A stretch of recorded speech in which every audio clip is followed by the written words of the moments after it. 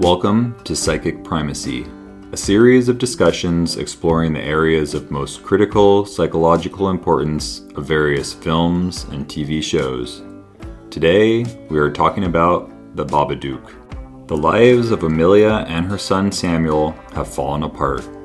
They are the victims of the traumatic loss of their husband and father. But the absence of the father figure is just one piece of this puzzle, as Amelia's ability to be a parent is greatly lacking, as she allows Samuel and his imagination to run amok throughout the household. One night, she is desperately attempting to put her son to bed with a story when they happen upon a book which has appeared out of nowhere. Among the different verses of poetry, we hear the lines, "If it's in a word or it's in a look, you can't get rid of the Babadook. If you're a really clever one and you know what it is to see, then you can make friends with a special one, a friend of you and me." With phrases as secretive and coded as these, we are impelled to dig deeper into their meaning, and for that reason, this is where we begin to explore the psychic primacy of the Babadook. These lines are a description of the shadow that resides within all and which can never be eliminated. The shadow being the dark side of our nature. It is the part of ourselves which we cannot or will not access. We all do our best to deny the darkness within, but that doesn't mean it has vanished. It is only hiding, waiting to make its appearance, like a surprise in Samuel's magic act. But the story also indicates that you have to look carefully to see your shadow, that can easily slip past you, being constantly elusive. It's speaking to our need to be more objective about our life, to see outside our limited view of consciousness, and recognize that which is on the fringes of awareness. We are told that if you can find it, if you can make it known and visible, that it can become an ally and an assistant in life. But if we do not accomplish this task, it could be our downfall. Ladies and gentlemen, Mum and Dad, life is not always as it seems. It can be a wondrous thing, but it can also be very treacherous.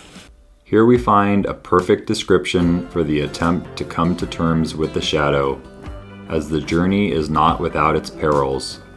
Amelia, for example, must resist the need to always be nice, of allowing others to make decisions, of never having rules and order within the household.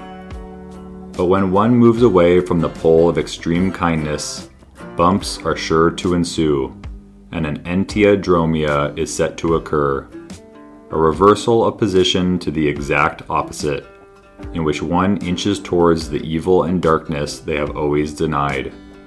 It's a risky transition for Amelia, as she becomes more aggressive, hurtful, and mean to her child. As she has never accessed or experienced this side before, she has no idea how to manage it. You don't come around to our house anymore? Because I can't stand being around your son. I can't believe you just said that. You can't stand being around him yourself. Amelia's inability to set limits with Samuel has led to the development of a one-sided relationship with him. And because she has declined to help him grow, she is now resenting his existence. It's another effect of the repressed shadow, in that when we deny our own darkness, we end up projecting it onto others, making them the one who we hate and despise. But we only despise them because we did nothing about the existing problem, because we neglected to play a role in changing our relationship with them. So as she projects and denies, Amelia sinks deeper into a fantasy world. She attempts to make Samuel take sleeping pills so as to avoid any difficulties. She wants to disappear and forget, rather than cope and overcome. She will not grapple with the requirement of forming a relationship with the evil within.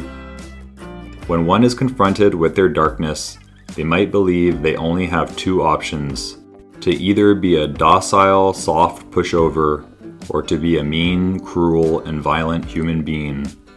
One side wants to feed Samuel ice cream for dinner, while the other side wants to strangle him to death. She is either being the overprotector or the devouring serpent. She is being tossed between the opposites, but both sides are untenable in the long run and must be reconciled. I'm really hungry, Mum. Why do you have to keep talking? Don't you ever stop? Amelia is becoming the Babadook. She is becoming the evil due to her suppression of it. The inability to manage the tension of opposites is causing the evil to overtake her. She cannot manage it, she cannot integrate it, and is instead being consumed by hate. She has become the evil parent that she never wanted to be, the authoritarian who has no relationship with their child. It's now a one-way street full of unilateral decision-making, in which the child has no choice and the parent is a rule maker. Sometimes I just want to smash your head against a brick wall until your fucking brains pop out. Near the end of the film, the Babadook finally has its way, and Amelia must make it a part of herself. She murders their dog and causes her son to wet his pants. She fully embraces the evil, getting to know what it is like, experiencing its phenomenological nature.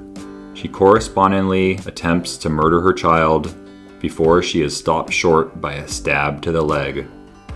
But Amelia cannot wholly be the Babadook, the shadow, or the evil. She can't be the same as the shadow. She needs to know what it is and experience it, but it must be separate from her, something which is accomplished when she expels blood from her mouth. She must distinguish herself from the evil, asserting herself with a loud scream, and finally establishing herself as a protector of her child. He's been out of school over 2 weeks now. It's time to get back. We needed some time to sort a few things out. Ultimately, Amelia is able to form a relationship with the entity, making sure that it is taken care of and satisfied.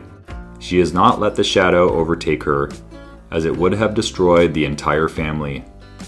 Tying us back to the psychic primacy of the film, by tending to the Babadook in her cellar, Amelia has become the clever one who has found a friend.